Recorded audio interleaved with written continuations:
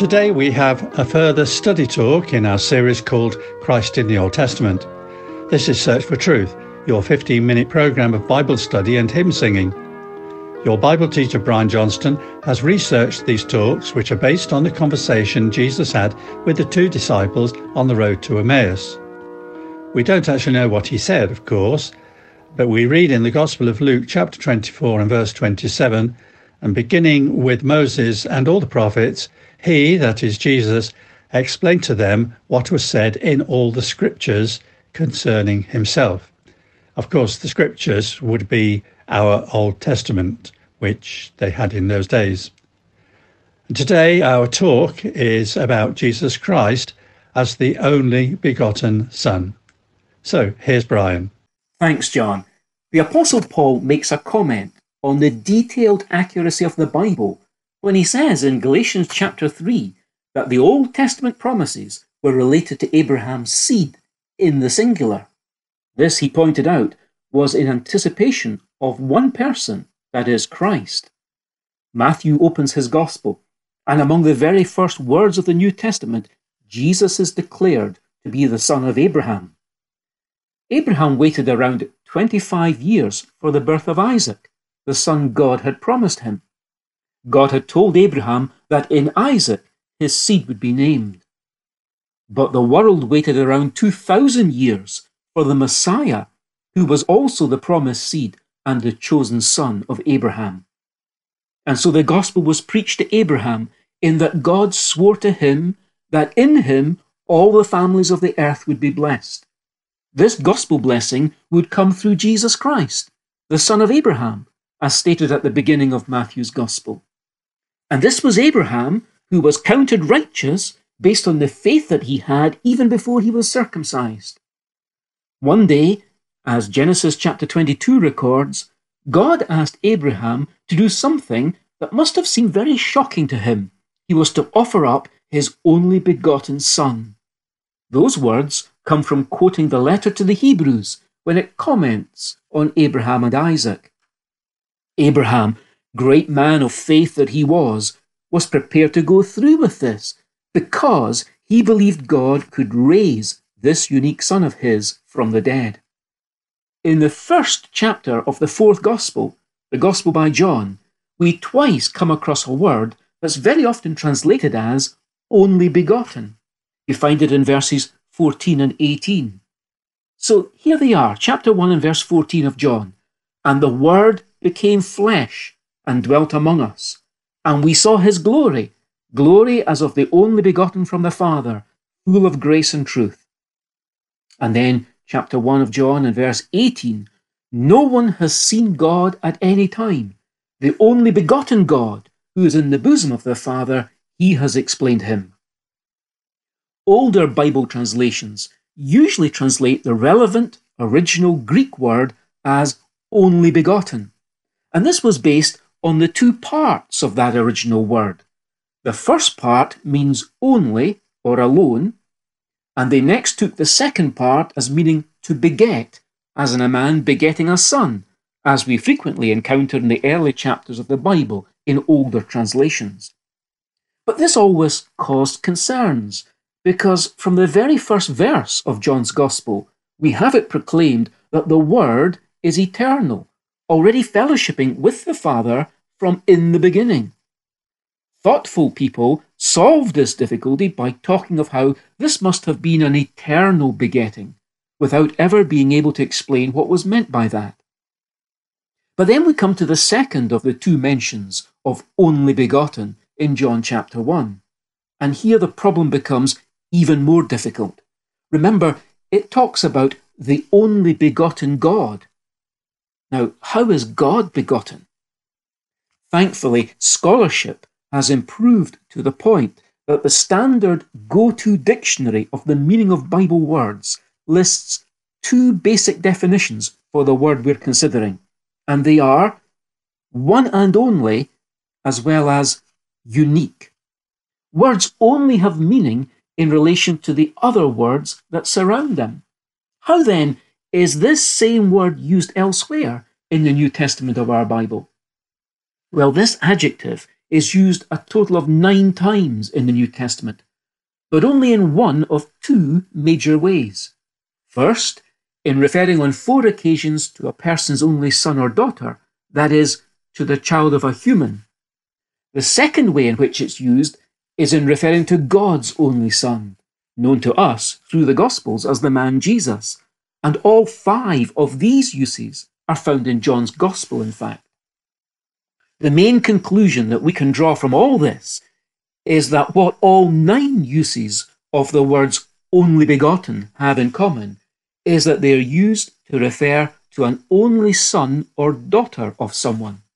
In the case of God the Father, Jesus is his one and only, and so his unique Son.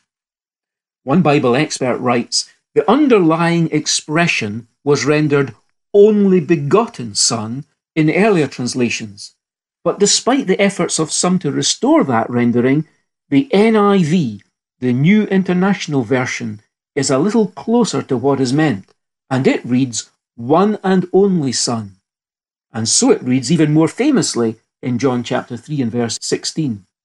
Finally, if we return to the 2 mentions of this word in John chapter 1, the 2 mentions with which we began, coming from verses 14 and 18, we see that Jesus, the Word, is not only God's one-of-a-kind Son, but he is none other than the one and only God.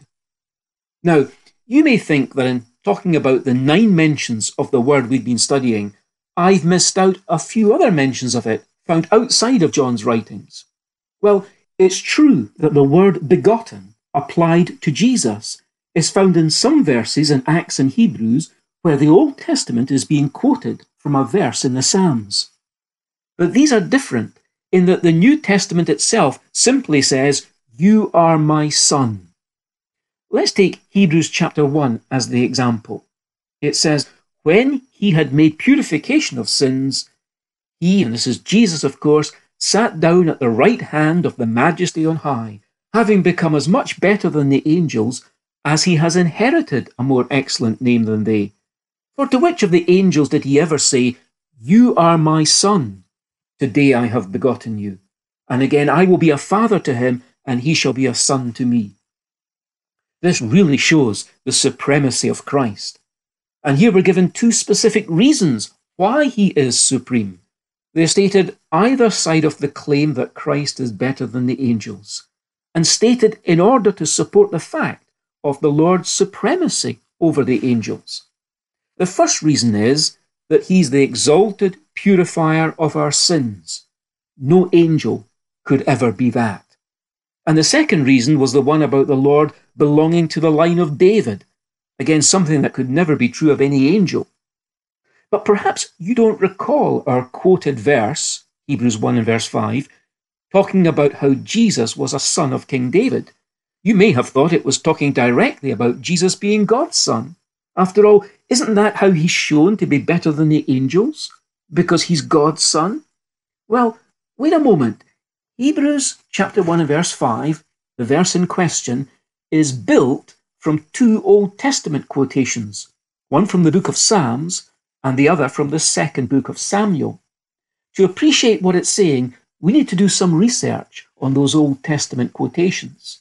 The first quote comes from Psalm 2 and verse 7, where the speaker, in the first place, historically, was some newly installed king in Jerusalem. His position was under some threat, but he confidently says, "I will surely tell of the decree of the Lord. He said to me, 'You are my son. Today I have begotten you.'" The place to start in all Bible exposition is by researching what the original hearers were meant to understand by it in the first place. So let's do that. Psalm 2 appears to have been a coronation psalm, or at least it was used to recall and reaffirm the enthronement of the king in Jerusalem at some point in history when surrounding nations were flexing their muscles and wanting to rebel from being under Judean rule. Before Solomon's coronation, you remember, God had promised to David concerning his son, 2 Samuel 7:14, "I will be a father to him, and he will be a son to me. Your house and your kingdom shall endure before me forever. Your throne shall be established forever. This is, in fact, the other Old Testament text quoted in our Hebrews verse, and makes it very clear, specifically in the case of Solomon, that each king belonging to David's dynasty was viewed as God's adopted son. This was true in a functional sense, meaning that the earthly king was viewed as the one charged with the same duty as God, and that was administering rule over God's people. This wasn't limited to Solomon, of course, because there's talk of David's throne being established forever. In general, the great king in heavenly Zion and the king of David's line in Jerusalem were viewed in such scriptures as existing in a father-son relationship. So going back to Psalm 2, we shouldn't overload it with mysticism. The today that it mentions is the historical coronation day of a new king in David's dynasty. Someone had recently ascended to the throne in Jerusalem, and the surrounding nations were taking the opportunity to signal that they were unhappy with this imperialist Judean rule in his hands. But at the same time, God was encouraging the king that on this, his coronation day, he was recognizing him as acting as his son, and in that sense, God was begetting him. Of course, the greatest application of this text is indeed in its application to the Lord Jesus, the Messiah. The first Church of God in Jerusalem could see that its message was very meaningful in terms of what had taken place at the cross, and we find that reference in Acts chapter 4. And 2,000 years later, we're still praising God for his one and only Son. God sent his Son, they called him Jesus. He came to love, heal and forgive. He lived and died to buy my pardon. An empty grave is there to prove my Savior lives.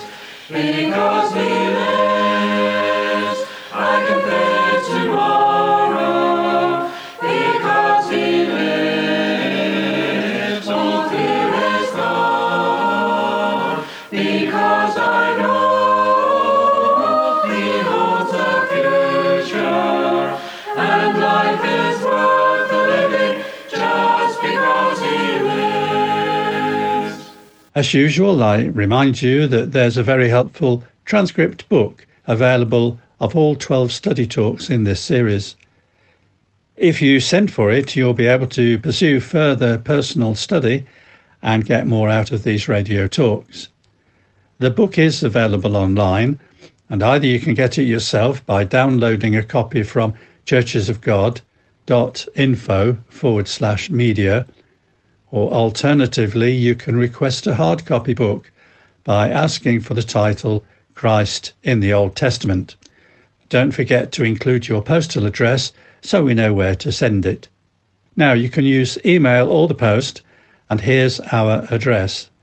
Search for Truth, Hayes Press, The Barn, Flaxlands, Royal Wootton Bassett, Swindon, SN4 8DY, UK. Our email address is sft@churchesofgod.info. Now, once again, time has passed so quickly, and unfortunately we must go. But many thanks for the pleasure of your company today, and do join us again next week for the next talk in this series on Christ in the Old Testament. It's called Christ Our Passover, from 1 Corinthians 5, verse 7. So until next time, it's goodbye and very best wishes from our Bible teacher Brian, our producer David, our singers, and me, John. So see you again soon, and in the meantime, we wish you God's richest blessings. Because he lives, I can